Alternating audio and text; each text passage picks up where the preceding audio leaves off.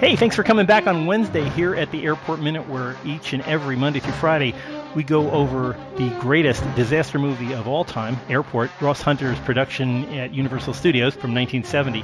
I am one of your hosts, Jim O'Kane of TVDads.com. And I'm host number 2, Mark Cerulli of CovertOps.tv. And once again, riding out this week with us is Pete Mummert from the Indiana Jones Minute. Hello. Thanks for coming back. Thanks for having me. Yeah, thanks. And we are finally, thank God, we're out of the lounge. No more paneled walls for us. No more McCall's magazines and whatever Cosmos of years gone by.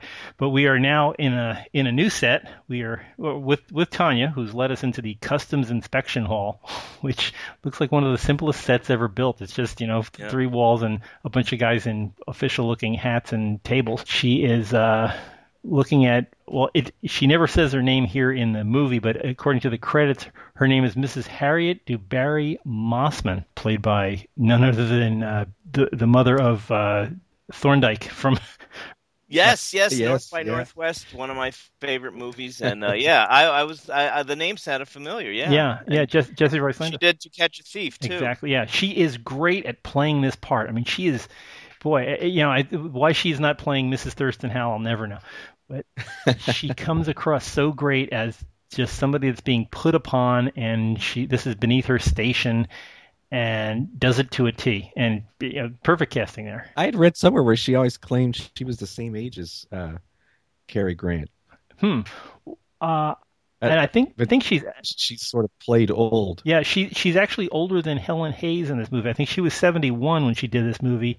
And Helen Hayes a year younger. She does it well. I mean, she carries it right. She's built for the part, and I always wonder, did Edith Head dress her, or does she just carry a lot of these clothes and goes from one movie to another? Because fur goes well in LA temperatures, Yeah. You're right. They're in Chicago, so yeah. But what is she wearing on her head? It's like a nude pantyhose strapped fur cap. Yeah, I don't know. Well, this is Edith Head being modern or something. I was wondering if that's like a mod take on a like a sick hat or something. It's very it's got the fur parts, and I don't know. It sells it quite well. That's for sure. Yeah. But, I can't. I think there's a little propeller on the back of it. You just can't see it because of the angle. Yeah, but she's just going to town on Lloyd Nolan. Yeah. Who is this is his intro too, and he's playing Harry Standish. What a great name. And Mr. Standoffish. Yeah, it's very. I mean, he's good. He's great at being the official. He's great at being like the judge or the police officer or the doctor. And he had just finished doing Julia, I think, with Diane Carroll. That was a 3-year run on NBC, and he was a doctor in that one. Julia was the nurse. So it's like he's very familiar to television audiences when he was in this movie. He underplays it by just nodding his head or shaking his head and things like that, and letting her rant and rave, and basically he's just giving her more rope. Today she would find herself being strip searched in a back room. Yeah. It would not be pretty. It would not end well. Yeah, mouthing off to the folks between you and home is not a good idea. But she. What do you think it is that got her flagged here? Well, I think I'm tending to go with what smuggling. Well, right? yeah. Well, her Lloyd Nolan. Black tar heroin. Well, Lloyd Nolan was pointing out that the labels weren't sewn on, and it's possibly the sloppiest label ever. It looked like a Cub Scout that had just won his Bear Award and had sewed it on himself. That's how bad that looked. Yep, there's a big close-up. I guess Bergdorf Goodman gave them their approval. Yeah, interesting product placement. Yeah. Here's our knockoff. Yeah, here's a knockoff label. We're way better than what you see here. What would you have to buy from Bergdorf? But what was her scam? She's bringing back expensive, tariff-heavy furs and jewelry. Only, we hadn't seen the jewelry yet. Where Lloyd starts, he notices this dog in a cage, which apparently you could just bring a dog in from Europe, and there's no. I have no idea if there is a quarantine, but apparently you can just throw the dog in and bring him back in.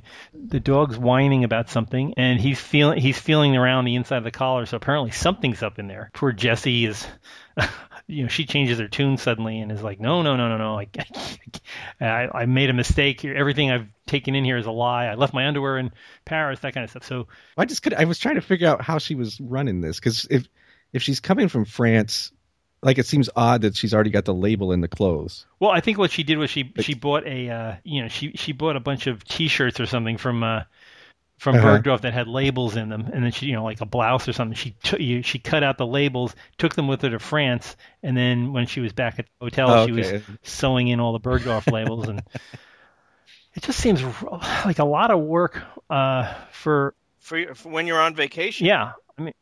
I mean, in Paris. This seems to be her leisure activities. Like, oh, I know what I'll do. I'll go over and I'll bring back diamonds and jewelry from another country, because it's got to be cheaper to do that than buy them in America. Unless the labels are a red herring, and she's hoping they don't notice the dog if they're looking at the labels. They'll find the diamonds, and they'll forget the the nice balloons that are floating around in the dog's intestines. And if minute 53, if you look at that, the extra playing the other customs inspector is looking quite befuddled. Hey, what am I doing in this scene? He's perfect. Well, they're just setting him up. They're going to need to throw it to somebody in the next minute. So he's just there to. Then he lunges forward and puts a chokehold on Miss Landis. So. Yes, lucky for her, tasers hadn't been, or they might have been developed, but they haven't been deployed yet. It's a very sad minute. It's a very dated minute, of course. I don't understand why they have to go get somebody in authority. These people are U.S. customs agents. They're not going to go, oh, well, if you're Transglobal will help me do it. Yeah. It's like the customs. Yeah, no, nobody. You're on your own. You're nobody's business until you get out of it. And how, this would be, I would think, even back in the 60s, this would be a sanitized area. You can't just walk in and out of immigration and customs. Unless you were smoking, then they would let you walk in and out. Yeah, there are lots of ashtrays. Yeah, it's just I can't imagine that. Maybe she's got some kind of an airport pass or something that is never worn. Nobody ever seems to have any ID on them that they're wearing. But she can walk in and out of the customs area. That's the customs inspection. That's not where, even back then. I remember. They used to have a door that would open up, and then everybody would come spilling out into the the main lounge. But she's just walking in and out. I would think nobody would be allowed in there until they finished investigating them. Maybe she was walked in by Harry Standish. I don't know. Yeah, I do like to think though that Jessie Landis she's the reason why in Airplane 2. They're all those, they got the guy watching the metal detector, and you see the terrorists walk through, and he's just go through, and the old lady comes through, and he throws her against the wall. Yeah. Oh, that's funny. Yeah. Oh, yeah. You're probably exactly right. I remember that now. Yeah. And again, it's one of those things that people see airplane, but they might never have seen airport. So it's the joke finally makes sense now. I remember reading at the time. About the making of Airplane, and I think it was it Lloyd Nolan? Lloyd Bridges. Lloyd Bridges was saying to Robert Stack, "I don't understand. What's the joke?" And Robert Stack said, "We're the joke." What plane is coming in? I don't know. It seems like.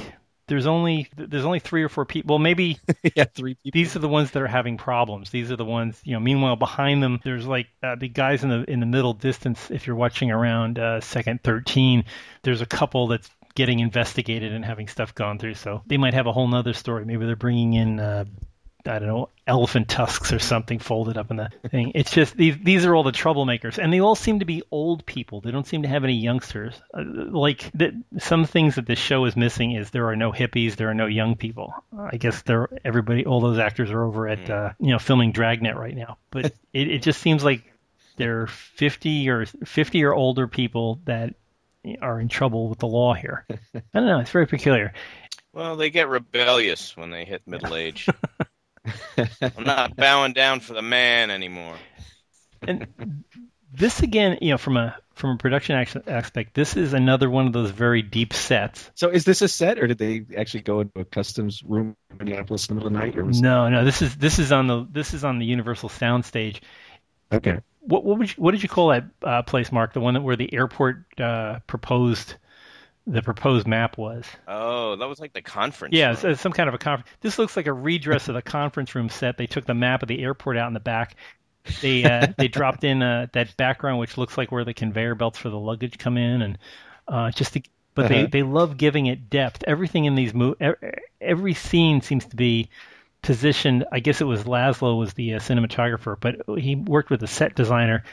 Just try to make it as deep as possible so that you feel like you're just in one end of a bunch of cavernous halls. And that includes like stuff we saw yesterday with the executive lounge. You know, you turn to the left of the executive lounge and you look on for what looks like miles to Tanya's front door. And this is another one of those sets where it's just so darn deep. I guess that's just to give it the feel. The self-service luggage carts are a nice touch. Yeah, that's true.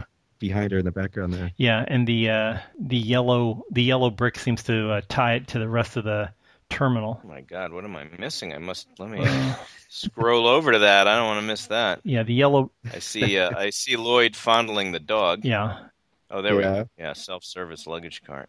Yeah, and I was curious about those. I actually looked those up. They were because I was wondering how long those had been around. Suddenly, when I watched this, and they were invented. This said in Minnesota in 1967. Wow. So that was they were cutting edge technology. When they made this Yeah. We want that luggage cart in the shot. Get us that. Yeah, exactly.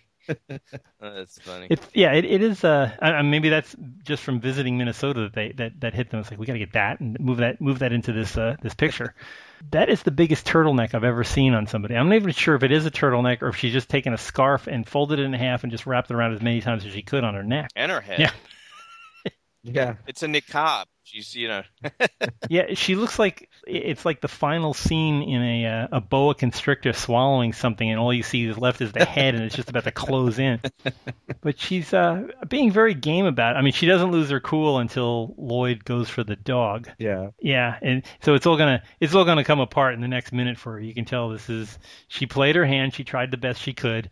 And now, well, game over, Charlie. So, that's kind of where the minute finishes. So, why don't we pick up the rest and find out what's in store for poor Jessie as her dog gets dissected for contraband. If you would like to talk more about your experiences with U.S. Customs or wearing strange silk tartans around your face, please check with us here at the Airport Minute on a bunch of different social media. You can reach us on Twitter at Airport Minute. You can reach us on Facebook. We have two different sites. You have the Airport Minute, where you get some information about our podcast, and the Airport Minute Commanders Club, which is where folks gather and complain about how miserably slow the hosts are tracking along with this movie. So visit us there on Facebook. Also, you can visit our gigantic airportminute.com site, where we've got episode guides to every episode, places for you to leave comments about individual episodes, and you can also actually physically or digitally buy a copy of Airport direct from Amazon. So you can watch this movie if you haven't seen it, or if you have seen it, you just need a refresher course on what the movie's like. We can also be found for subscriptions. You can find us Monday through Friday as a new episode on iTunes. So please go there, subscribe to us, leave us a great review. Also, while you're there, you might want to check out Pete's great podcast, the Indiana Jones Minute, where they are discussing lots of stuff, and hopefully we'll discuss the next group of Indiana Jones movies, even making it through Temple of Doom. That's God bless you. That's the plan, yeah. Wow. Well, we will pause here and find out. I don't know if we're going to be going on to 75 and 77 and so on, but keep your fingers crossed. Yeah, I was wondering about that. I know Mark is personally looking forward to the Climb Baby Climb scene of Airport 75. We will pick up Poodle dissections tomorrow here on the Airport Minute. Please join us. Until then, good day. Bye. Don't smuggle anything through customs. Nice going, sweetheart. Remind me to send a thank you note to Mr. Boeing.